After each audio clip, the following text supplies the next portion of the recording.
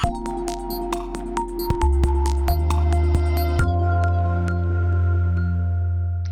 everyone, welcome back to Well Then, a podcast where we talk about all things wellness and putting your health first. I'm your host, Megan Scherer. Today, I am so excited to welcome on my special guest, Jen Esquer. Jen is somebody that I look up to so much in the world of movement, and she has such brilliant, incredible informational content to share. So I'm really excited for her to come on the show today and talk to you guys a little bit more about what she does. Jen is a top 40 physical therapy influencer and has been named one of the top 50 most influential healthcare professionals. With a doctorate in physical therapy, she is ranked as one of the best fitness trainers on Instagram by Shape Magazine and has been featured in Self Magazine, Men's Fitness, Muscle and Fitness, as well as a select interview guest on CBS and on the Rise podcast with Mogul CEO Rachel Hollis. She is the founder and owner of Mobility Method, sits on the medical advisory board for Women's Health and Strong Fitness magazine, and is an online sensation with more than 500,000 followers and viral videos with millions of views helping people shape and reshape how they use their body. As an expert in physical therapy, she speaks all over the country on the topic of health and longevity, attracting customers from stay-at-home moms to Hollywood actors and Olympic athletes. As a self-proclaimed mover, Jen has spent more than 2/3 of her life upside down, helping herself and those who are willing to learn to listen to their body, reverse aging, eliminate pain, and do the things they never thought possible. So thank you so much for being here and welcome to the show, Jen. Thank you. Thank you for having me. Yeah, I'm so excited to chat with you. And I love that you mentioned spending 2/3 of your life upside down, because that is definitely something I can relate to. Yeah. Yeah, and we'll have to chat about how, your journey with mobility has impacted and changed your hand balancing and upside down practice as well. Yeah. But I'd love to just dive right in with what began your journey with mobility and wanting to be a physical therapist and help people heal their bodies. For me, it just really started in terms of just being fascinated with the body, I would say.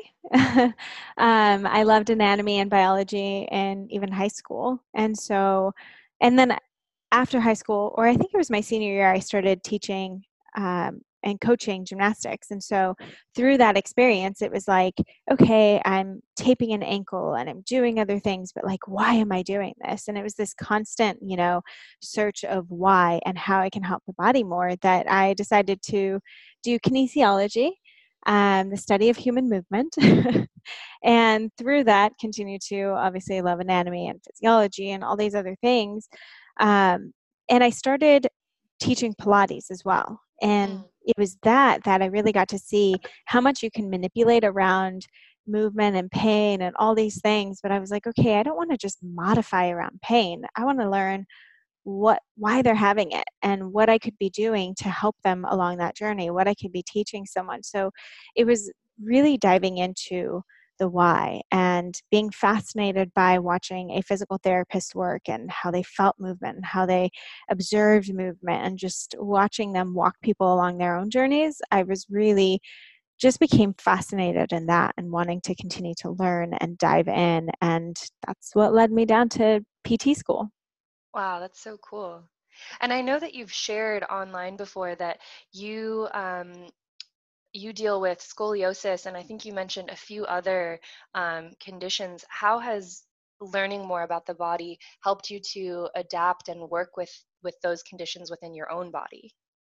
Yeah, I would say it's just an understanding of the body on a deeper level. I remember even being in PT school, and at one point we had to take photos in a sports bra and shorts because we were looking at alignment and plumb lines and all this stuff. And I was like, whoa, my right shoulder is significantly lower than my left. I never noticed that. And then my left side really curved in, and someone was like, oh, you must do teaching a lot more on that left side. And I was like, okay, probably not. I don't think that would make my side curve in. But it was just an interesting thing. I'd never noticed it. And here I am competing in calisthenics, learning acro yoga, done gymnastics my entire life. So it was never anything that I thought, oh, my body is out of alignment or messed up or whatever. I never had pain. And so it was actually when I was teaching Pilates at a chiropractic office, it wasn't until a year I was teaching there that I was finally like, you know what, let me get an assessment and see what's going on. And so I got an x-ray done with them, and I saw that I had scoliosis and a little bit of forward head posture too. And I was like, am I being punked? Like, this is not my x-ray. I was like, no way, because I feel fine and I know I'm fine. So what is happening here? And it was just so interesting and eye-opening to see, like, alignment does not dictate pain. And so being able to see that in my own body, and that is like my message too. It's like, yes, I'm going to show you all these things of how you can improve mobility, improve strength, improve like this feeling of alignment within the body, but you don't need it to look symmetrical. So if you're going just to get like these 10 massages because they're going to realign your body and you're going to feel amazing, you probably will feel amazing. But how long will that last? Like, alignment and what someone does on your body, it does not dictate what's actually happening on the inside. And I also like to remind people, like, our insides are all over the place. You know, we got a big liver on the right. We got all these different organs in different places, and we're asymmetrical inside. Don't you think when we breathe and lungs expand differently and diaphragm expands differently, that it's going to push and pull on different parts of our body? It's going to cause an asymmetry on the outside as well. And that's just life. That's functional. We use more of our right hand more than our left, or vice versa. We kick with one leg more than the other. Like, we are asymmetrical, and that's okay. And I think it's coming back to that idea of, like, you're not looking for a pretty picture. You're looking to feel normal on the inside. And that can mean different things to different people. Okay, that's so interesting. So if you look at somebody who maybe has scoliosis or any kind of asymmetry, that you can visibly see that they're out of alignment, but if they're not experiencing pain or any health issues from that, then that's kind of okay? Yeah, it really is. And definitely I'm still going to say, okay, where can we work on some, like, are your feet imbalanced? Are your hips imbalanced? Like, I'm still going to look at, like, what is working harder than another, and where can we kind of start to draw, like, color those lines in a bit more. But in essence, I'm not trying to tell you that I'm looking for perfect symmetry. I'm going to look at what is asymmetrical and say, okay, great. Now I know what likes to dominate and what doesn't like to work as well. And maybe we can start to get those into balance a little bit better, but know that this is where your body likes to go, and that's okay.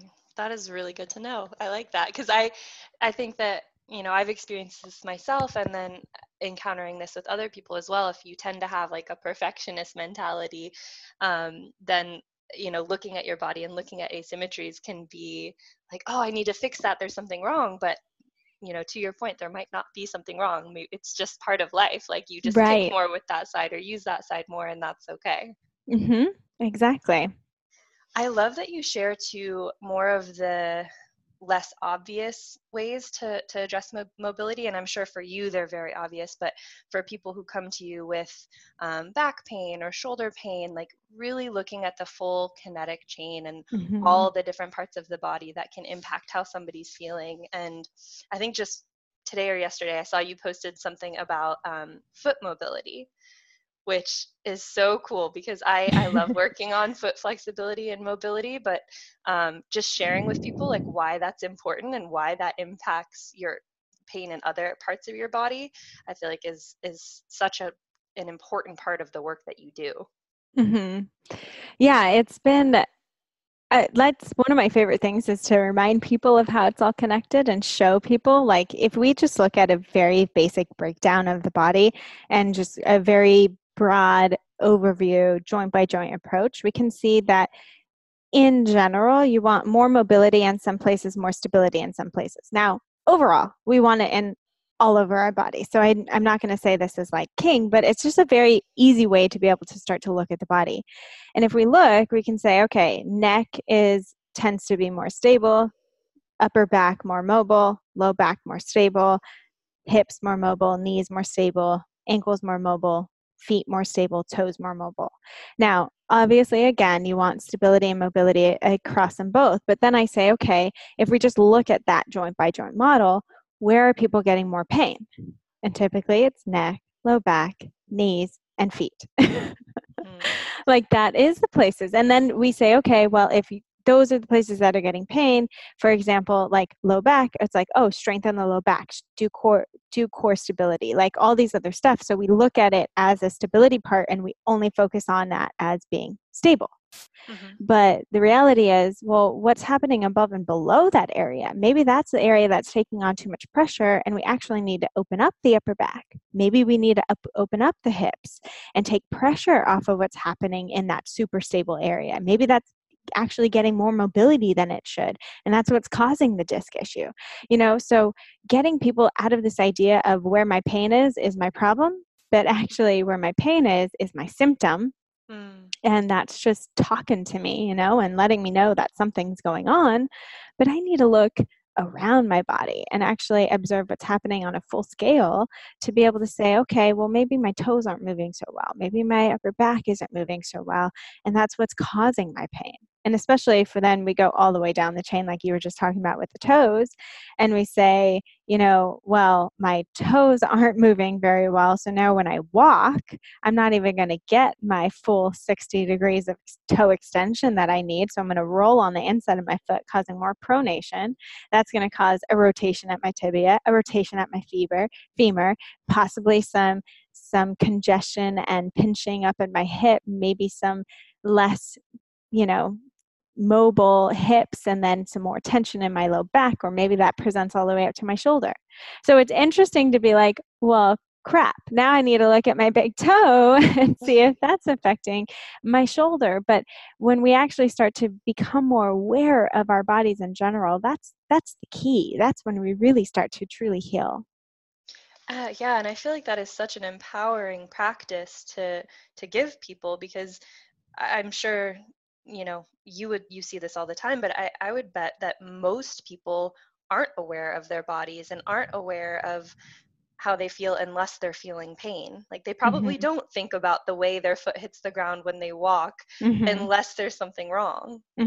Yeah, we always wait for that to come around. And that's when I always it's super unfortunate. But I also understand it's the way that we've been educated in our system. We don't typically try to address something until we know that there's something wrong. And we're always trying to mask the symptoms and mask the pain. That's what we've been taught. Take the one pill, do the one exercise, do the one whatever, get the one shot, get the one surgery that's going to fix you. But no one's actually teaching you how to look for that underlying cause. Because even if we look at the body, I'm going to address the physical body, but what are you putting in your body? Is that causing inflammation? Like a lot of my clients that had nerve-related pain, we have to take tension off of the system, and that means inflammation as well, because your nerves become very inflamed. That can be causing burning, tingling, all these other radiating symptoms that you may be feeling. So if I'm not addressing what you're putting into your body, and no, I'm not giving out full plans, I'm not saying I'm a dietitian, but if I'm not even addressing the inflammatory state of your entire system, then I'm not doing you justice in your rehab program. I love that you take that holistic approach. And I think that anybody who works with somebody's body and their health should take a holistic approach, even if they have to refer out to somebody else. Yeah. Ultimately, we should all be working together to support this person in feeling their best, rather than just putting Band-Aids on problems. That would be key. Right? Yeah. That would be beautiful to see. Work together more. So you mentioned low back pain. What are some of the other most common areas of chronic pain that you see or treat regularly? I would say the most common is going to be neck, low back, knee, and foot, like plantar fasciitis. Obviously, shoulder goes into play there as well, depending on what kind of activity people are doing. Okay.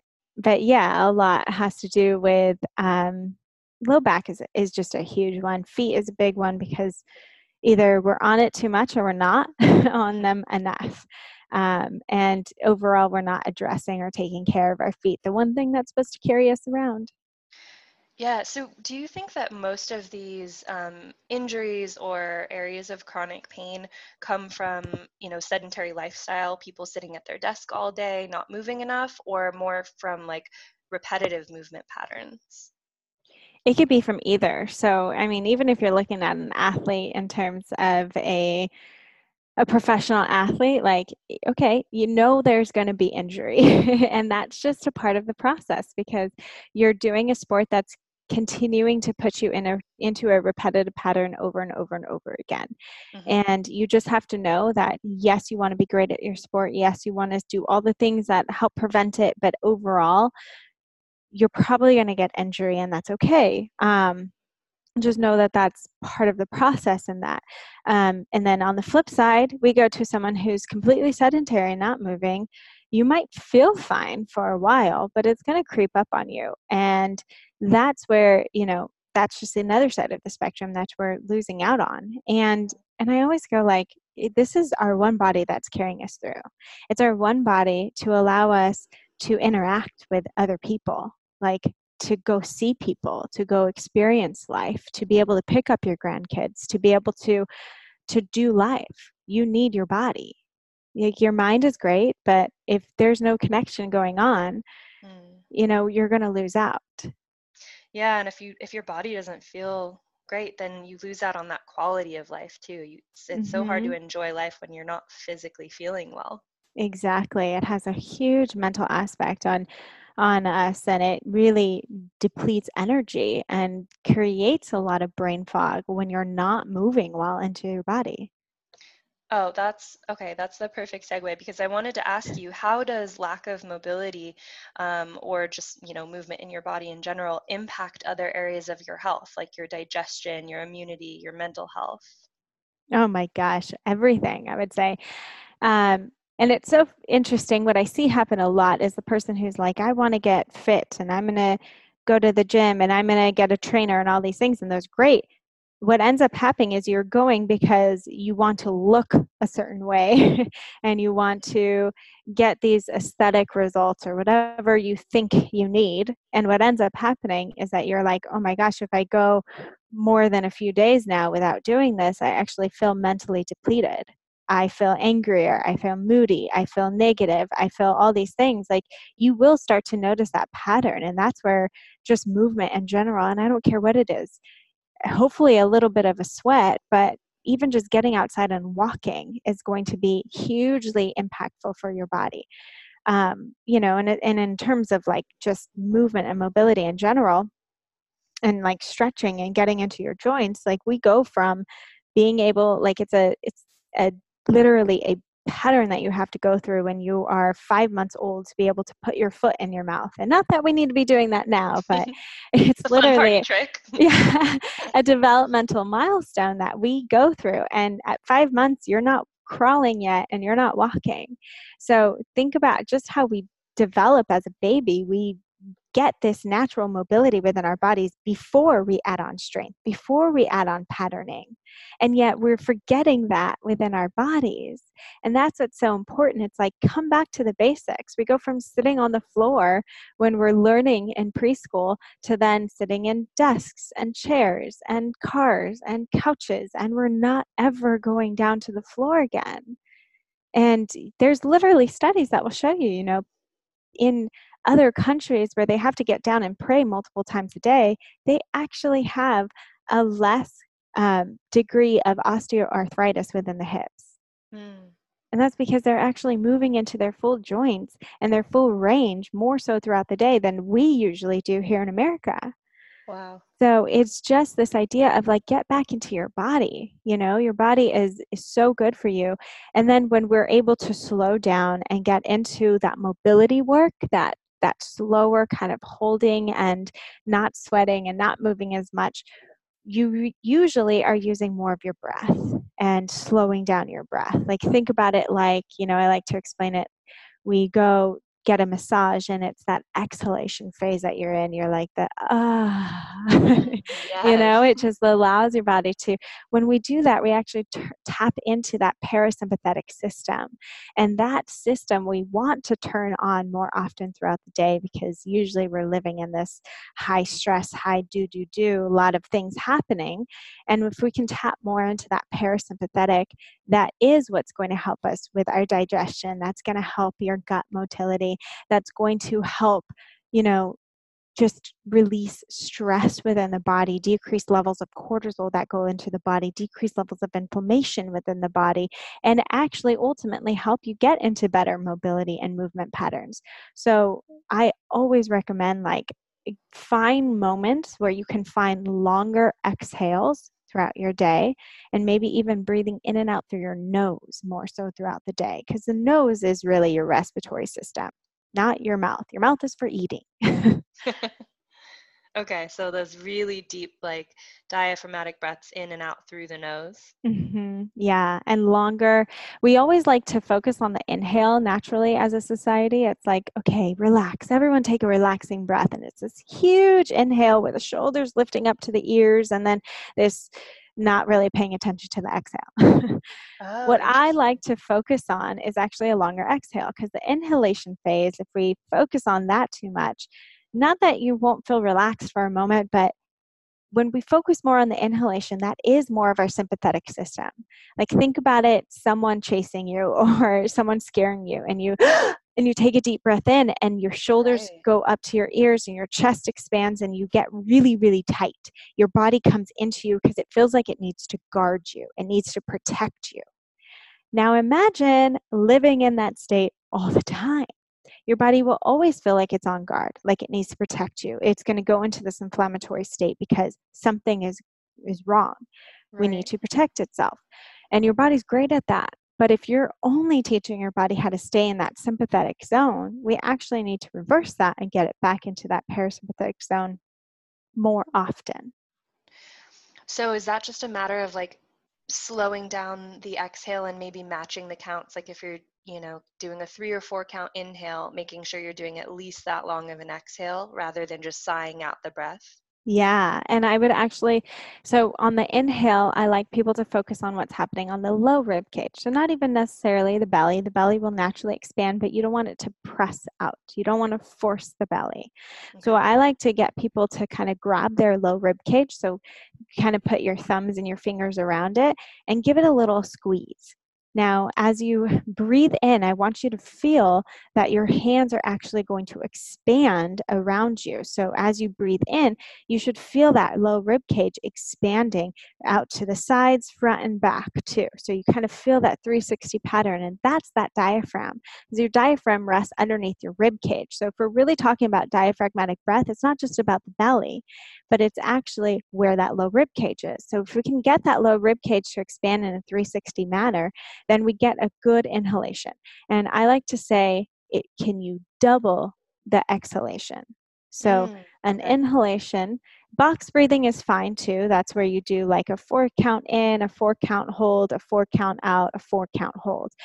Box breathing is really great. It kind of gets you more focused on your breath and outside of all the other things of life that you have to do. So sometimes people who say they can't meditate, it's hard. It's hard to shut off your mind. So what if you just started focusing on your breath? What if you started focusing on what your rib cage is doing? And in turn, you're going to be tuning into the body. If you're having to count, if you're having to do other things, you're focusing on what's happening inside rather than what's happening outside. So it's a really kind of a cool meditative trick that I like to take people back into. I love that. And then, but yeah, if you can focus more on a longer exhalation, I mean, especially before you're going to go to bed or something, it gets you out of the stress of the day. And I have people who have back pain who literally cry on the table because all of a sudden their back pain is gone. And all we did was work on breath work. Wow. Wow, literally no manual therapy or anything. Breath work alone has helped somebody's lower their pain levels? 100%. Manual therapy is great, and it's something that I still do, but at the same time, manual therapy, what I do on you, isn't going to be able to change long-term change. So think about it like someone who, like you bang your elbow or something and you grab it, right? You grab it because it's that touch that actually responds to the brain to tell you it's okay, and it calms down that pain level. So now, if I'm touching you, if I'm placing a force on you, if you're foam rolling, if you're getting a massage, whatever it may be, I'm telling the nervous system to calm down. But I'm not literally manipulating tissue. I could be helping fluid move better. So I could be helping for that moment to improve that mobility and relieve that tension for that moment. But then you walk out of my office and it's going to come back if I don't teach you what to do for your own body. So anything that someone else does on you, it's talking to your nervous system, and it's a great tool to be able to calm the nervous system down, but ultimately you have to do the work within your own body. Which I think is so important for people to know that, anytime they're experiencing pain or even just to have, a healthy body in general, like it doesn't always require going to get treatment. Like you can also take a lot of steps on your own to empower yourself to stay healthy. Yeah, totally. And it's Which, going to a practitioner, whether that's an acupuncturist, a chiropractor, a physical therapist, anyone that's going to give you the tools and facilitate the journey. So if someone is only going, if you're only going to someone to say, oh, I can fix that right away, or, oh, yeah, we just need to do this. I need to just do this manipulation on you and you'll be good. If that's the case, they're not getting to the cause. We're fixing the symptom and we're helping pain relief, which is great. Again, why I use these tools. But if I'm not getting down to the cause, if I'm not helping you to find it on your own and facilitate your journey, not do your journey for you because I can't do that, then I'm not truly helping you. Yeah, and I think that is such an important distinction. Like the practitioner, you get to give them access to the tools and then they get to implement them on their own. And if they don't, that's the other part of the circle too, right? Where then practitioners say, well, they didn't do the work, so that's why they're bad, like whatever. And it's all the blame on the client, which yes, okay, they didn't do the work. But then I go back, okay, well then did you not make them feel why it would be important enough for them to do it? Yeah. Because if you're not getting, education is huge. And I noticed that actually when I went to in grad school, I was having a lot of problems with my contacts, and all of a sudden, like my eyes would just be red, and people in school would be like, "Your eyes are red." I'd be like, "I promise I'm not smoking," and I couldn't even feel it. Like it didn't hurt or anything like that, but like my contacts were really bugging me, and so I just started using Clear Eyes, and I was using Clear Eyes because it would clear my eyes. And then I went to one eye doctor and he was like, oh, that won't work. Use this. And it was like this tiny little bottle, like tiny, that cost $50. And for a grad student, that's a lot. Yeah. And he said, just take a drop a day and you'll be good. And I'm like, okay. And so I started doing it and I didn't notice a difference. So I was like, why am I going to continue this? And so I stopped and I went back to my Clear Eyes. Then my eyes started to get a little worse, and so I went to another eye doctor, and he sat down with me and showed me pictures of what is happening underneath my eyelid, why it's getting red, how it's scratching, why Clear Eyes doesn't work, what that actually does to the eyeball, what these little tiny drops do, how long it takes, da da da. But he went into the why, and I started crying in his office, and not because I was upset, but because I'm like, oh, I finally understand. And it was like such an important lesson for me, because now I'm like, okay, now going forward, and to anyone that I'm helping, that's what I'm doing. I'm educating and I'm getting back into their own bodies so that they understand what's happening. Yeah. Oh my God. That is so important. I see that a lot with my nutrition clients, like helping to educate them and understand why certain food choices, even though they might feel fine if they eat that food, but like what's really happening internally and the inflammation it's causing and like the longer term damage that it can do, so that from there, like they're in the driver's seat and they can make an empowered choice. Exactly. I mean, we all drive based on why. Mm-hmm. We don't do anything. You might for a temporary time, like, okay, I know how to do this now, so I'm going to do these things, but it probably won't last. Yeah. So that just made me think, here's a good one that I'm sure you encounter all the time, and it's something that I've been trying to advocate more for, is the impact of being on our phones a lot. I talk about the mental health impacts of it, but I know that physically there is a lot of negative effects that can come from being on your phone all day and having that forward head posture. So can you explain to people the why behind why they should be a little bit better about like their phone posture and their technology use, and maybe some exercises they can use to combat that? Yeah, I mean, doing anything for a sustained period of time, anything. So that can even be just like sitting on the ground for long periods of time and not moving, standing for long periods of time and not moving, sitting in a chair for long periods of time. Anything, like our body craves variability. Variability and movement across the board is always going to be the most important. So yes, we've gotten better, right, with sit to standing desks, but if now you're just standing all day long, also going to be a little bit hard on your body. So it's the same thing with then being on your phone. If you're going to be on your phone for extended periods of time, what are you doing to combat that movement? And again, trying to get back into that balanced state as much as possible. So it's not bad to look down at your phone. I mean, our head naturally goes into a forward head posture when we're intently looking at a screen, when we're intently reading something, when we're listening in a conversation and we want to like really be involved, like our head naturally goes forward. If we're eating, we pick up a spoon, our head naturally goes forward. So forward head is normal. Like I don't want people to think like I need to be sitting like a soldier all day long. Okay, I definitely don't promote that. So understand that it's normal, but it's not okay to stay. So that's where we just want to have the, dichotomy between it, where it's like, yes, you can move into it, but we don't want to stay for prolonged positions in that position. Just like we don't want to stay for prolonged, just retracted all day long. We want the balance within our body. So that's where I would go to, okay, if you're spending a lot of time looking down at your phone, can you move it in different positions? Can you can you lay on your stomach and be on your phone where you're looking up at a different position? So how can you change your variability? Like even holding it in one hand, looking one way, maybe you look the other way. Like how can you change it up where you're using it in different ways? Because I get that I'm not going to be the one that's going to tear people away from their phones. They're going to have to find their own reason for doing that. So how can I help while you are going to be on your phone?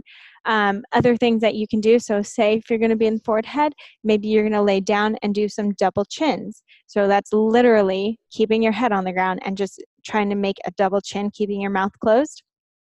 Not the most attractive exercise, but but effective. Yeah, very effective for just getting back into that retraction phase and getting those anterior deep muscles to really work on the front. And so really you could do that. Like I even do it sometimes sitting in my car. You can place your head against the headrest and kind of do it. You could do it laying down before you get out of bed, or when you're you could do it on like anywhere. You could do it even just sitting and trying to see like, can I make a double chin, and kind of think of a string pulling up from the top of my head. And then the other thing I would say is like getting your chest to open up and getting rotation through that upper spine is super important, especially if we are forward with technology through our shoulders. It's not just working in the back, but it's actually rotating through the back and opening through the chest. So that could even be laying on a foam roller long ways and allowing your arms to be in like football post and relaxing. I love a wall stretch that I show for the pecs on the wall. That feels so good because you can breathe and really open up there, and you still get the rotation. So I show that on my page a lot if anyone goes to it. And you can also like kind of almost roll up towels or pillows, and if you don't have a foam roll, and just lay on that even before you go to bed. Oh, it feels amazing. So getting into ways where you can open up your spine, rotate through your spine, through your upper back particularly, open and relieve some of the pressure in the chest, that's going to be really good for you. Okay.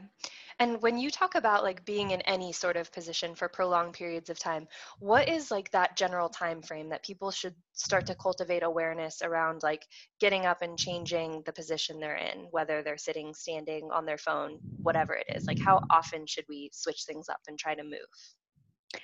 You know, I would love to say it should be at least every hour. Okay.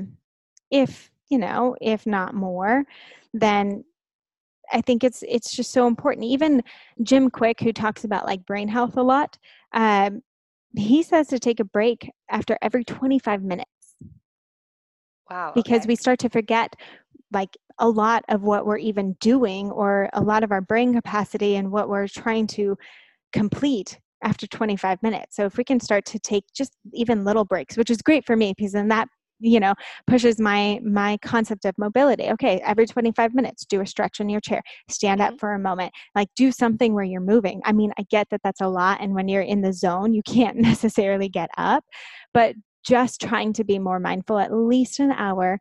But I mean, hey, if you could do 25 to 30 minutes every break, that would be great. Yeah. And I mean, it could even be a simple like 10-second looking up from Hmm. your screen, taking a breath and like, stretching your arms, stretching your neck. You don't even have to get up, right? Exactly. Yeah. Okay. So that makes it a little more accessible for people who are like, no way, like Yeah. yeah, have to be at Yeah. my computer for this long. Right. Exactly. Okay, so going back to, we talked about like the upside down and handstand conversation, and I know that we both share a love for acro yoga as well. Can you talk a little bit about play and mobility and how those two are interconnected? Yeah. I think that's how we should be moving into our bodies a lot of the time. Like, yes, develop your mobility routine that's necessary for your own individual body based on restrictions, but the more that you can play, the better. I love getting people on the floor. I love getting people moving. I love even just going and playing with my nieces in that way, and getting on the floor. So the more that you can get on the floor, you are going to naturally start to increase your mobility. Or the more that you're reaching overhead for something, you're going to naturally start to do it within your day. So even if it's like folding laundry on the floor while you're sitting and watching your show, or just trying to think of different ways of how you can implement it naturally Mhm. is a really easy way to just start getting mobility within your joints and in your body. I love that. Yeah, and I'm such an advocate for play and incorporating like the ways that we move our bodies should be fun and playful and should bring us back to, like what it felt like to be a kid. And so I love that you're an advocate for that as well. Yeah, totally. Um, so if people want to find more resources about, mobility and the work that you do, I know that you share a ton of informational videos on your Instagram, but where else can people find you? And I know that you have a program out there as well. Can you tell people a little bit about that? Yeah, so I have two programs. So I have the mobility method, which takes you through a whole self assessment within the body. And then based on that self assessment, you pick the exercises that are necessary for your body. You implement them into your day where you see fit. So that one does take a little bit more work. But if you want to get just an idea of it, you could go to docgenfit.com/challenge. And there's a free challenge that you can take. It's 7 days of like discovering different exercises within your body of where you need mobility. So I'll give you an assessment and then I'll give you tools that you can use for that assessment. So that's an easy way for people to start to get into it if they want to try that out. And then I also have the optimal body where you don't have to think as much now. You don't have to do the assessment. So this is really fun. We got a lot of amazing members within the optimal body, and it really just takes people through functional HIIT workouts. So it's more about learning the body. There's going to be modifications and progressions for every level. Like I have people who freak out about jumping.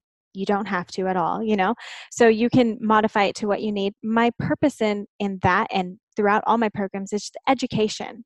I don't want to just show you the how. I don't want to just give you the tools. I want you to know and understand why.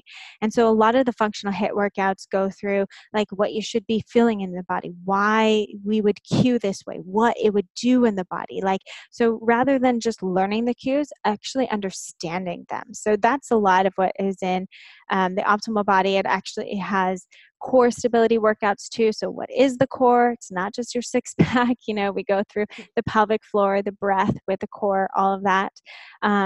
And then mobility flows for every part of the body. And I am adding in mindset tools as well, because I think it's all incorporated and all important. Yeah, it's all interconnected for sure. Yes.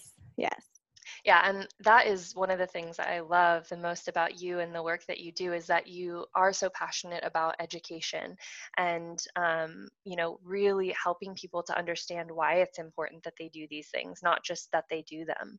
Yeah. So yeah, for everyone listening, we're going to link all of that information in the show notes below. And I highly encourage you to not only follow Jen on social media, but to look into her programs as well, because she definitely knows her stuff, and she'll help you to know your body even better as well. Thank you. Yeah. So one thing that I always love to ask people on the show, besides your area of expertise and the things we've been talking about, mobility and movement, what is, one or two other wellness habits that you swear by and you can't live without? So not movement? Yeah, because the people get it. They're like, all right, I'm supposed to move. I got that. What else? Breath work. We kind of talked about that as well, but breath work is definitely a part of my individual practice as well as my practice with my partner. So we do a lot of breath work together as well, which is so connecting if you are in a relationship. So I highly recommend it. Really powerful, really beautiful. And breathwork for me is my meditation. So I'm able to, think of something intentionally as I'm doing it, or it's my moment to tune into my breath, into my body and what's happening. So that is my meditation there. And then the other thing is really surrounding yourself with amazing people. And so whether that's, going out and grabbing a healthy bite, because I am very conscious of what I put in my body. I was just talking to you about how I'm doing a water fast right now. Yep. Really, and I experiment with all the things too. I've done a fasting mimicking diet. I've done intermittent fasting. I've done a juice cleanse, which I hated. I'm doing a full 3-day fast. So it's really all ways to just kind of get into my body, experiment and see how it responds. It's so interesting, I think, always to kind of be assessing the body, and we can tap into these different ways that actually, we're able to kill off our dead cells and rejuvenate stem cells. And I think that's the most incredible thing. And I wouldn't say it's for everyone, for sure. But it's a really cool thing to be learning and just assessing mindset with all of these different tools as well. Is really cool to see. But yeah, back to people. People are connecting. I think we need like 6 human touches a day, I think it is, in order to feel like whole and complete inside. And I would 100% agree with that. And I probably do way more. So it's another reason we love acro. Yeah, exactly. It's so important. So, get outside, find your tribe, and be with your community. Yeah, I love that. And I love how you, really brought it all together in that it is interconnected. Like the nutrition piece, the community, the movement, it is all, they're all influencing each other. And that's why taking a holistic approach to health is so important. Mm-hmm. Yeah, it's not just a woo-woo thing. It's life. Yep. Exactly. Yep. And your overall quality of life depends on it. Exactly. Yep. Well, thank you so much for coming on and sharing your story and all these really valuable tips with people. I know I got a lot out of it, and there's so much more I could chat with you about because I feel like I geek out about this stuff. So we'll have to have you on the show again. Anytime. Thank you. Yeah, I, again, really appreciate it. And I hope everyone tuning in today got something out of it. Again, make sure you go follow Jen if you're not already. And make sure you subscribe, rate, and review the show. Share it with friends if you enjoyed this episode or know somebody who would benefit from hearing it. And until next time, as always, have a happy and healthy day.